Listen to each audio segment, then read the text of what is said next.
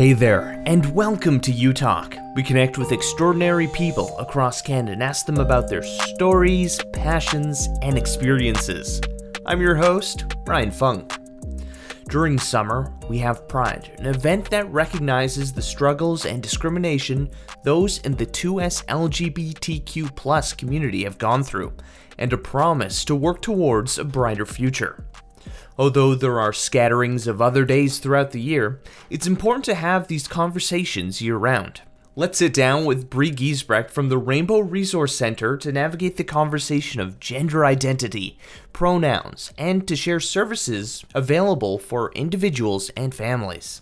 My name is Brie Giesbrecht. My pronouns are they, them, and I am the Training and Education Coordinator at Rainbow Resource Centre. It's so awesome that you're chatting with me about this, because just myself dealing with identity issues and sexual orientation, and for many people, it's such a challenge. There's still so many issues out there in terms of the rainbow community. So I guess let's just start with, we had Pride back in summer, and there are several awareness days throughout the year. Do you feel we should be talking about, the issues that are surrounding queer individuals more? Yeah, absolutely. I think that it very much is a topic that is relevant to us LGBTQ plus folks exist every day of the year. And that's not to say we need to be having pride parades and events and remembrance days every single day. But just because we aren't talking about it doesn't mean those folks don't exist, and it doesn't mean that those folks aren't facing discrimination and harassment. And so it really is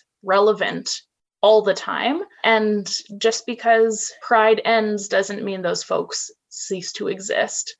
So it is relevant 365 days of the year. I think it's also important, as we've seen in the media with Dave Chappelle and his take on the Netflix special for transgender folks, it can be dangerous for people when, these stigmas, misunderstanding, and straight up bigotry is just kind of pushed out into the mainstream and not addressed.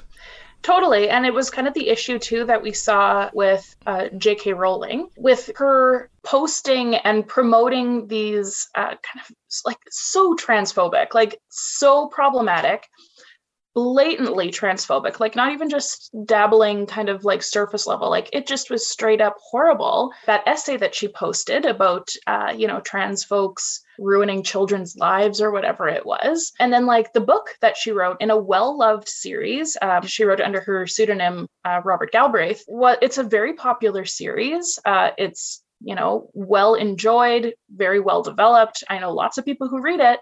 And so to just kind of casually slip in a wildly transphobic book that causes so much harm, it really normalizes these ideas of transphobia, and it makes it easier for people to be like, whoa, yeah, I should be scared of trans women in the bathroom because they might be murderers because the book said so. It creates these, a whirlwind of issues when it becomes so mainstream, these ideas. I think she recently was trending on social media again because she was crying foul that, oh no, people are doxing me, my house. And it's it's all these transgender folks and advocates that are coming to get me because I'm speaking the truth. And it's no. First of all, your house is public domain. People know, it's available online. People have covered it in the media. And it just is so blown out of proportion and blamed on trans folks, which just kind of perpetuates this idea that trans folks are causing violence and are dangerous and are people that people should be afraid of. So harmful. It's so messed up. It also just is ridiculous and illogical and paranoid. I don't know. In terms of hypotheticals or anecdotes, I mean, in any population, when it's large enough, of course there are bad apples in it, but it doesn't represent the community as a whole, as we've seen generalization of any minority community. Totally, yeah. And the fact, too, is that always the issue about trans women in bathrooms and this view that it's these are just men who are wearing dresses so that they can prey on women. But the reality is actual trans women, that is the last thing on their mind. They are the ones that are afraid to be in the bathroom a lot of the time. They're the ones that are, worried about if they're going to be accepted or if they're going to be called out and be told this is the women's room. They're the ones that are at risk. Yeah, I'm sure it has happened that there was a cisgender man who was being creepy But that doesn't change the fact that it's trans women who are at a significantly higher risk of violence. And so to put blame on them is just so cruel. It's ridiculous. Yeah, it's ridiculous. It is ridiculous. Like, it's the exact opposite of what the reality is. There's a lot of things going on, unfortunately, and a lot of people on the left were trying to fight for equality and that understanding acceptance. But for the folks who are maybe unaware of what the whole rainbow community is, what is LGBTQ plus? I know there's some other ones in there that I missed. So Rainbow Resource Center uses the acronym 2S LGBTQ plus. The 2S standing for Two-Spirit, which is an Indigenous identity. It's placed at the front of our acronym, or the acronym we use, just to have it as a place of honor, to recognize that Two-Spirit folks and Indigenous folks have experienced a disproportionately large amount of violence. So we have 2S LGBTQ plus, L standing for lesbian, G standing for gay, B for bisexual, T for transgender, and then Q stands for queer and questioning. And then that plus is just really a symbol to recognize that there are so many other identities that exist within the community, quite literally thousands of labels. And, you know, if our acronym included all of them, it would be going on for way too long, and people already make fun of it as it is. So at some point it has to stop. And so that plus is really just an important symbol, and it's a really important thing to include, to recognize that, you know, the community doesn't end after that Q. It continues going. We just, you know, you run out of room in an acronym at some point. Yeah. I know, like, you hear that out in the street. They're like, oh, why do you need such a large acronym? It's like, well, we're trying to be inclusive. Some people call it the alphabet community. Yeah. Yeah, and I mean, in terms of documentation, it can be annoying, like when you're like writing it out, but like I understand the significance of it, especially for Two-Spirit folks and the significance that has had in Indigenous communities. Just recognizing it and honoring it in a way that doesn't just kind of throw the name at the end of the acronym, but kind of put it at the front. And, you know, there's so many different versions of the acronym. There's no one correct one. Rainbow Resource Center uses 2S LGBTQ plus, just so that we're all on the same page and all using the same one. But of course, you're going to find other ones. There's lots that include the I and the A for intersex folks and agender or asexual folks. So there's not really a correct answer so much as just one that we all use and have adopted. And I know for myself, I often use queer to represent the community. I know not everyone wants that as kind of the label, but sometimes it's easier just to label it, or rainbow community in reference to the flag for those who are not aware. Yes, absolutely. Yeah. Sometimes it's nice to just kind of have a one word instead of a ton of letters. Yeah, exactly. For someone who's maybe questioning their own identity, or maybe they have a family member, how do you approach someone when you think maybe they could be part of this community? Yeah, I think the biggest thing would be, if they don't feel comfortable telling you, then don't push it. There's no reason to ask somebody what their identity is. And if somebody tells you, just kind of trust it. If they aren't telling you for some reason, it's maybe more of a reflection of you. And it's something that you should reflect on. If you're like, I wonder if this person is gay. First of all, if you're wondering that, it's probably based off of stereotypes, not based off of what a person's actually telling you. Because if somebody says, no, I am not gay, and you're like, you seem kind of gay, you're doing that based off of stereotypes, because you're certainly not listening to the words the person is saying. But that said, there are folks who don't necessarily feel comfortable coming out. And really then the thing to do is making sure that you are a safe person, making sure that you are aware of conversations around pronouns, that you aren't assuming pronouns, that you aren't, saying like, oh, are you bringing a girlfriend home or are you bringing a boyfriend home? Like, not making those gendered assumptions. And that can make a huge difference, because if you're constantly doing that, it's going to be a lot harder for somebody it almost feels like admitting to something at that point, because you're like, you have this idea of who I am and I don't fit into it. And now I have to feel like I admit to being different than you expected.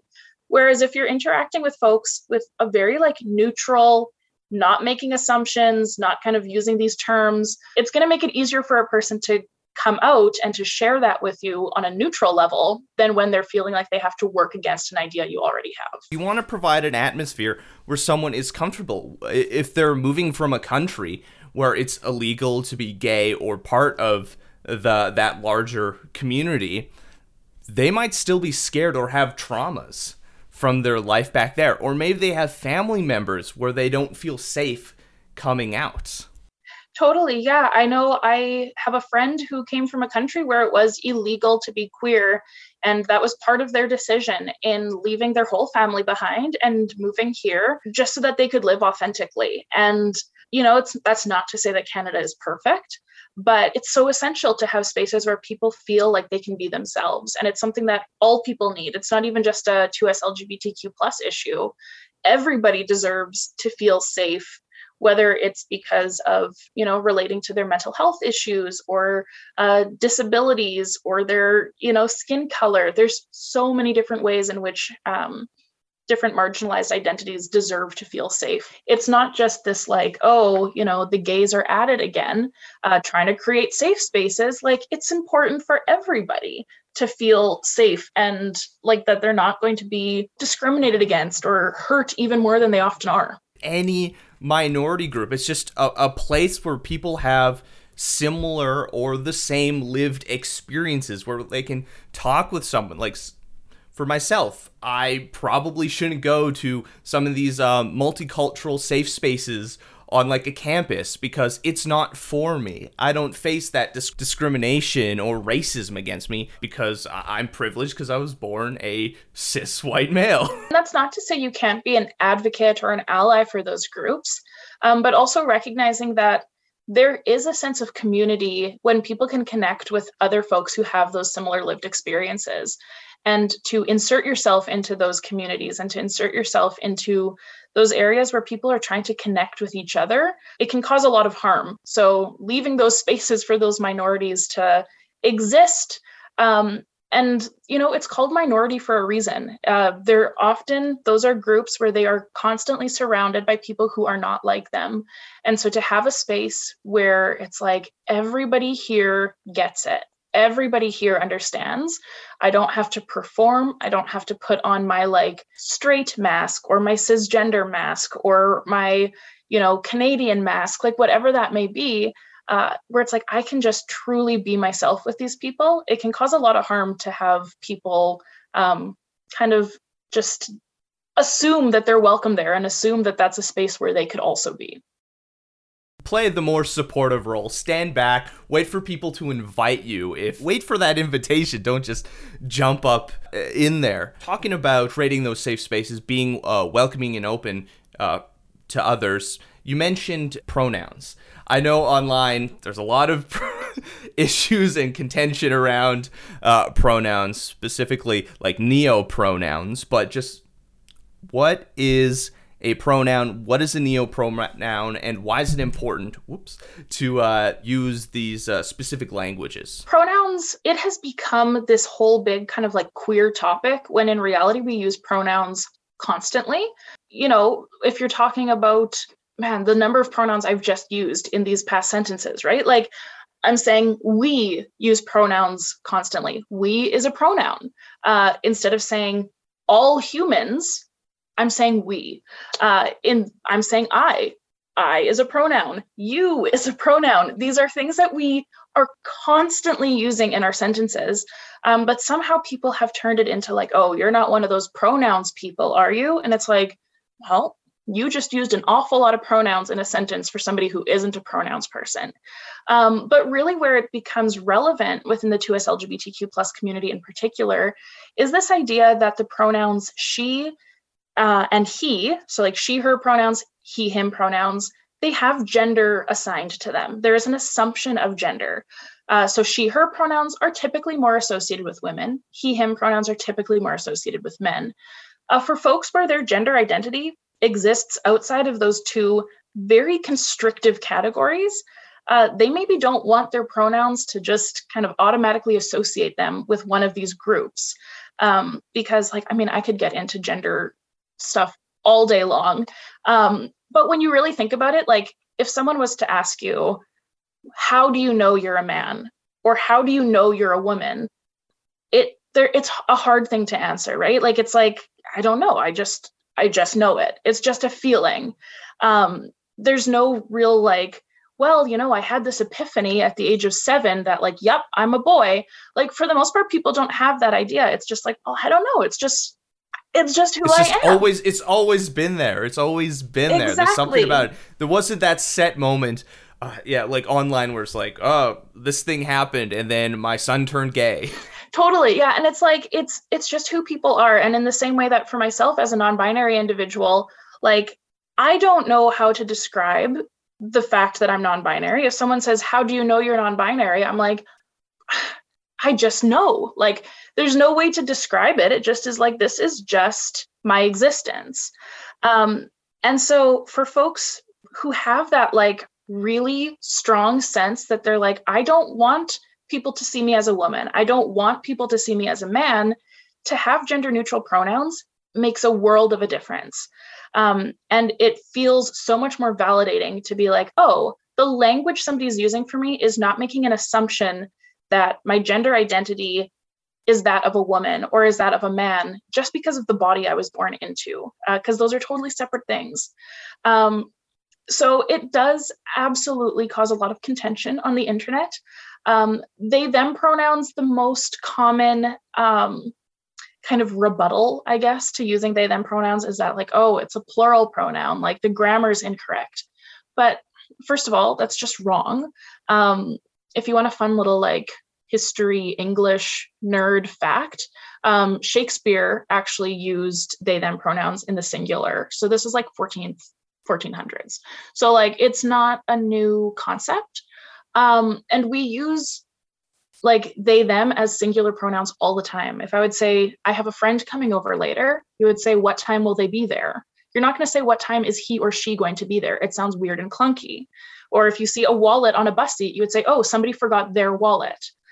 You're assuming it's not a whole group of people. It's just one person's wallet, but you're using gender neutral pronouns. And so it's common in our language. Where it becomes a bit more difficult is when you actually see a person and you have to fight against that like social training to be like, oh, that person has a beard, must be a man, or that person's wearing lipstick, must be a woman. Because we really make these assumptions and we try to categorize people and we try to like fit them into these sets of pronouns just based off of what they look like. And so that's where it gets harder to use gender neutral pronouns, because we really like sorting people into she, her, or he, him pronouns. We like it. And like, it happens for me too, where I see somebody who I'm not even having a conversation with. Like, I maybe just pass somebody, at the grocery store and I'm like, whoa, I can't tell if they're a woman or a man. And then I have to remind myself like, wow, like I wouldn't have been able to tell no matter what. But there is this sense of discomfort where you're like, I wouldn't know how to talk about you. But the reality is we wouldn't know how to talk about anybody. And so it really is breaking down those assumptions we have as well. I've been rambling for a long time about pronouns because I'm excited about them. I didn't even talk about neo pronouns at all. I think pronouns are important. It's kind of moving away from those assumptions.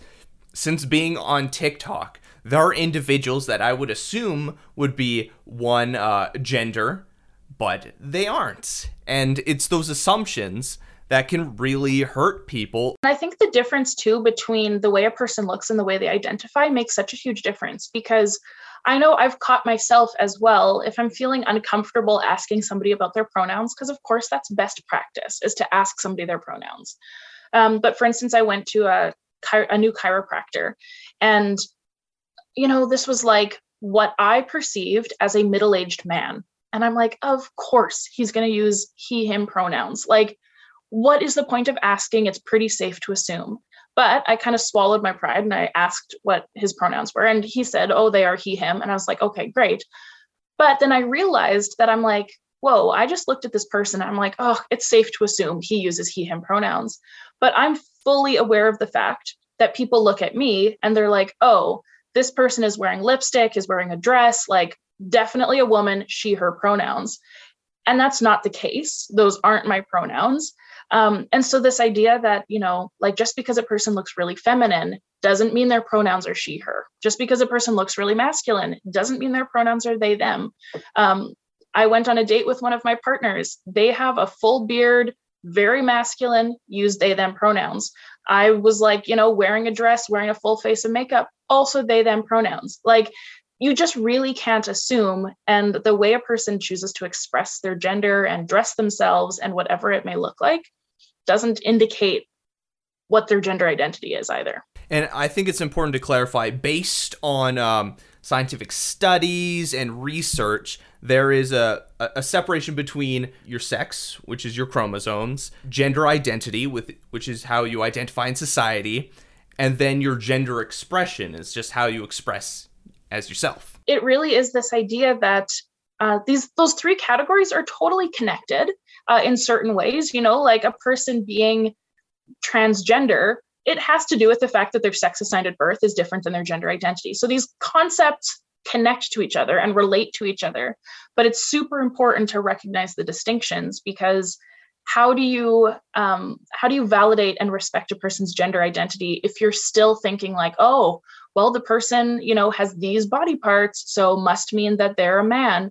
And like, that's just not even how it works. And then you think of sex assigned at birth, and body parts aren't even the entire story, right? Like a person's sex assigned at birth has to do with their chromosomes, their hormone levels, their external genitalia, their internal reproductive organs, and there can be so many different combinations. Like it's such a big, complex issue, and people try really hard to reduce it down to like this binary of this or that, which it's just harmful. The more that we delve into the aspect of gender identity, sexuality, all these different aspects that encompass the 2S LGBTQ+, is that at the end of the day, when you take away your primary and secondary sex characteristics, and you just have a person, you can't tell the difference. You take one brain out and you compare them, you look at brain scans, we're all the same. And a lot of it is based,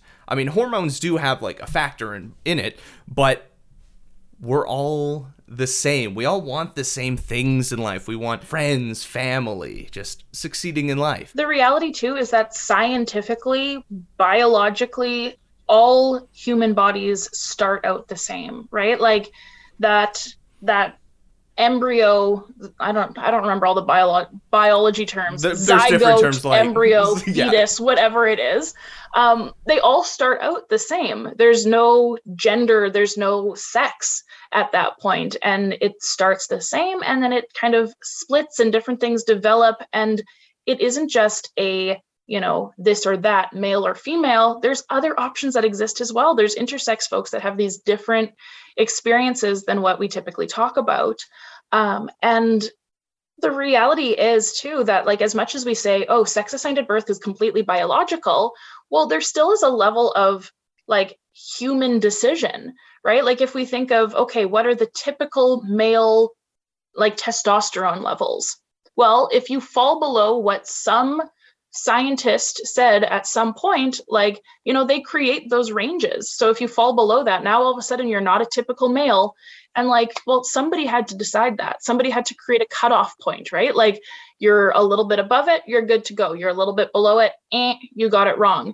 And like, somebody makes these decisions. Somebody makes decisions of, what body parts should look like and what is big enough to be considered this or too small. Like, these are human decisions. As much as it's biology, we're forcing people into categories by creating cutoff points. And it just isn't the way that, I don't think it's the way that humans were meant to be. Like, I don't think it's nature in general. Like just look at algae. We want to be like, is it a plant? Is it an animal? It doesn't really fit in any category. It's its own thing. So, in terms of Western science, yes, we like to put things in boxes. In society, we like to have everything nicely organized, but life is chaotic. As much as it's nice to have some rhyme and reason and to have order to things, like I'm a control freak. I love knowing where things belong. I love, being able to organize things. And I think to some extent that is a bit of human instinct of being like, hey, there are a lot of things I can't control, so I want to control what I can. But that's just not necessarily the reality of it. And even, my sister is pregnant and my sister and my brother-in-law are arguing about whether or not, like whether they want the baby to come early or come late. And it's one of those things where they're having these arguments of like, well, no, we don't want the baby to come early. And it's like, you have no control over it.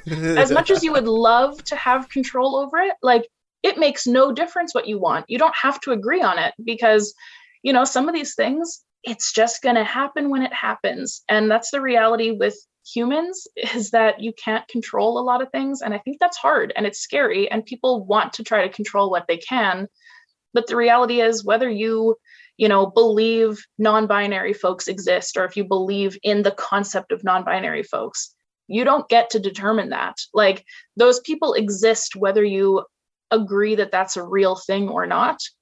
It's real for them and they're the one that determines it. So I don't know, trying to put these controls and labels and like gatekeeping, it's never going to work, and it's only going to make you miserable. And it can be a challenge. For us, we are white and Canadian, so we have a very specific understanding of this whole situation, which is completely different in different cultures and communities. It's one of the things that I do make sure to mention and talk about, not super in depth, but when doing presentations, we talk about the impact of culture on these ideas of 2S LGBTQ plus folks. So for instance, Two-Spirit is a very cultural identity. It is only a term that Indigenous folks could use. And for a lot of people, there are different aspects of the culture that they're from and the culture they grew up in that really impacts their views on these things. So when I was working in Thailand, there's this whole community of folks. The term for them is Katoi. I have terrible Thai pronunciation, but hopefully that's close enough. But the English term they use in Thailand would be ladyboy. And here in our Western perspective, you're like, oh my God, what on earth? We can't call people ladyboys. That's horrible. And for us, it would be kind of like our Western equivalent of a trans woman. But for them, they don't use that language. They don't use that kind of thought process. There aren't options in Thailand for you to legally change your documents to ever, legally change your sex or gender marker. I believe you can change your name, but they're like, your sex is your sex. This is what you are. And for me, going into that culture, I was like, this is horrible. This is so oppressive. But on the other hand, these are identities that are celebrated. Like, you see people who are visibly ladyboys just working at the makeup shop at the mall. Like, there's no amount of trying to hide it. There's no trying to pass or whatever, like pass being like looking cis. It's just not part of their culture. It's like, no, like, it's one of those ideas that I was told, oh, everybody has at least one ladyboy in their family, where it just is like, it's totally acceptable. And you use like a female name for them. You use, for the most part, they use like she, her pronouns. And that's totally accepted. But we often view these things from our Western perspective. And we're like, no, that's oppressive. Like, they need to be able to change their documents. And I'm not saying none of them would want to if they could.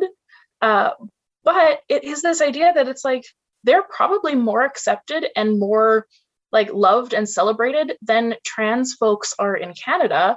And so like, okay, great. You can change your sex or gender marker legally in Canada, but what does that mean if you're being discriminated against?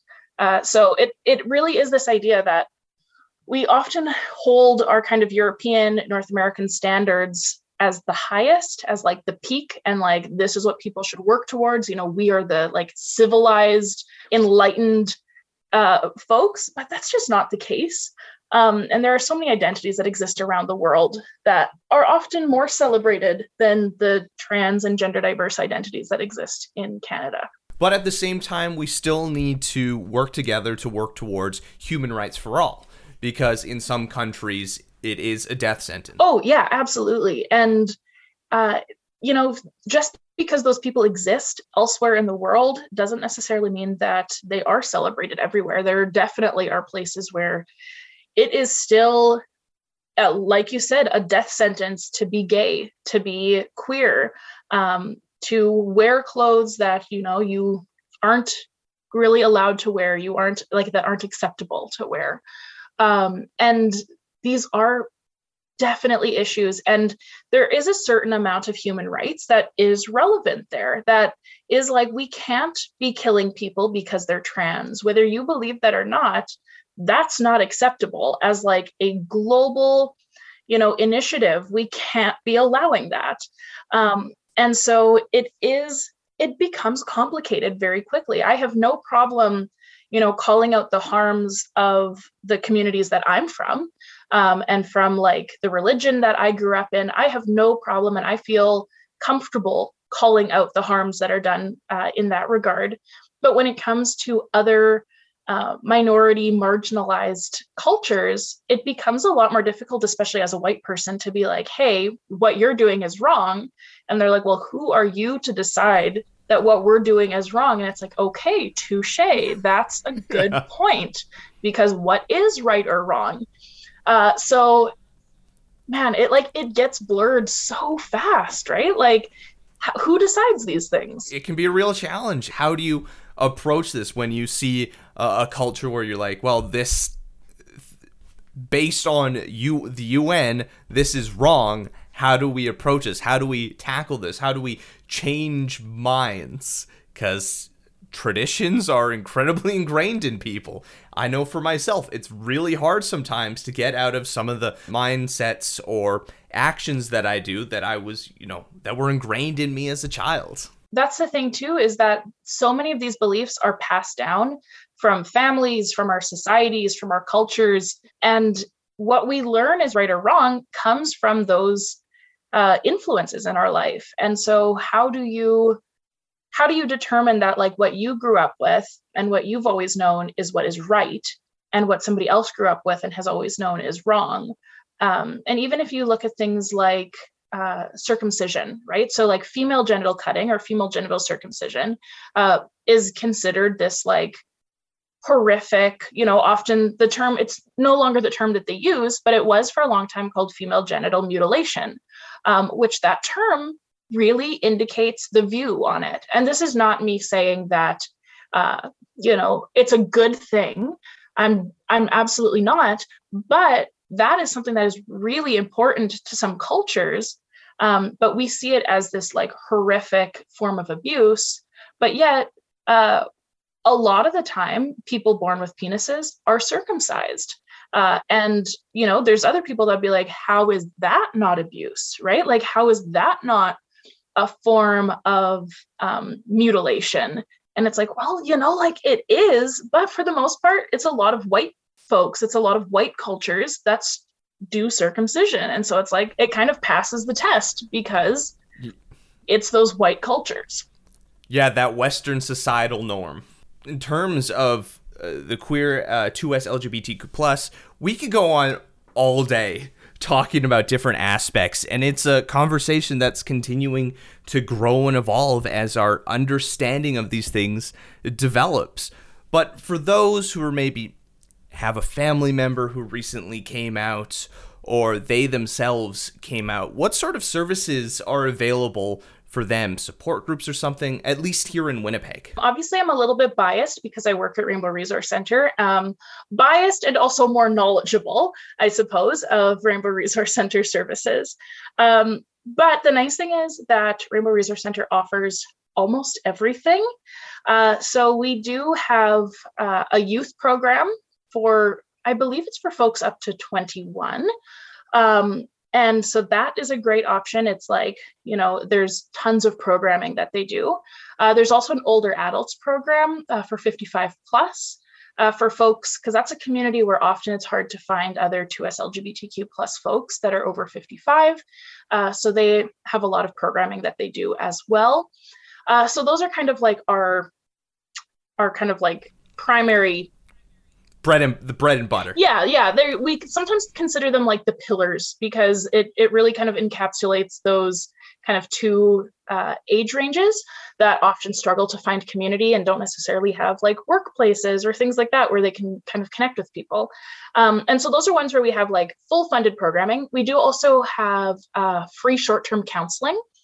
So often what our counselors do is we do a lot of gender counseling, kind of helping folks navigate those concepts of like, how the heck do you figure out if you are a man or a woman or something else? Also counseling for like family members, if maybe they had somebody come out, or, if somebody is struggling with their parents not accepting them, like that kind of a thing. We also have a variety of social support groups. So there is one that I actually facilitate called The Den. It's for non-binary folks. But there's also one for trans folks, one for specifically trans masculine folks, a group for women, a group for men, a group for kids under the age of 12, a group for parents and family members of trans folks. So there's kind of a pretty wide range of support groups, and they aren't also just support groups. Like, a lot of the groups also hang out and like just are a space to make friends and make other queer friends. And so that is one of the great things that Rainbow Resource Center offers. And all of those groups are led and facilitated by community members. So it's not like a staff member, kind of hosting an event. It's very community based. We do also, in my position, I work because I'm the training and education coordinator.